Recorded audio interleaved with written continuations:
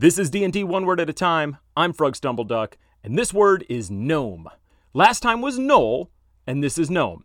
If you're already struggling with that, you should just turn it off and quit listening. There is no hope for you. Now, a gnome is a race of humanoids that exist in the world of D&D. So what is a gnome?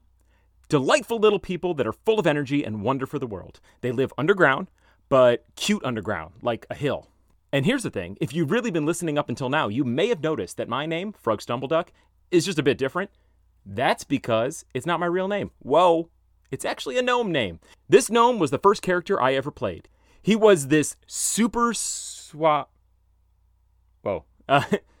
Sorry, my ex just texted me. Like right now. She's been listening to the show and wants to get together tonight. She must have dumped Brad. Gnomes rock. Bye.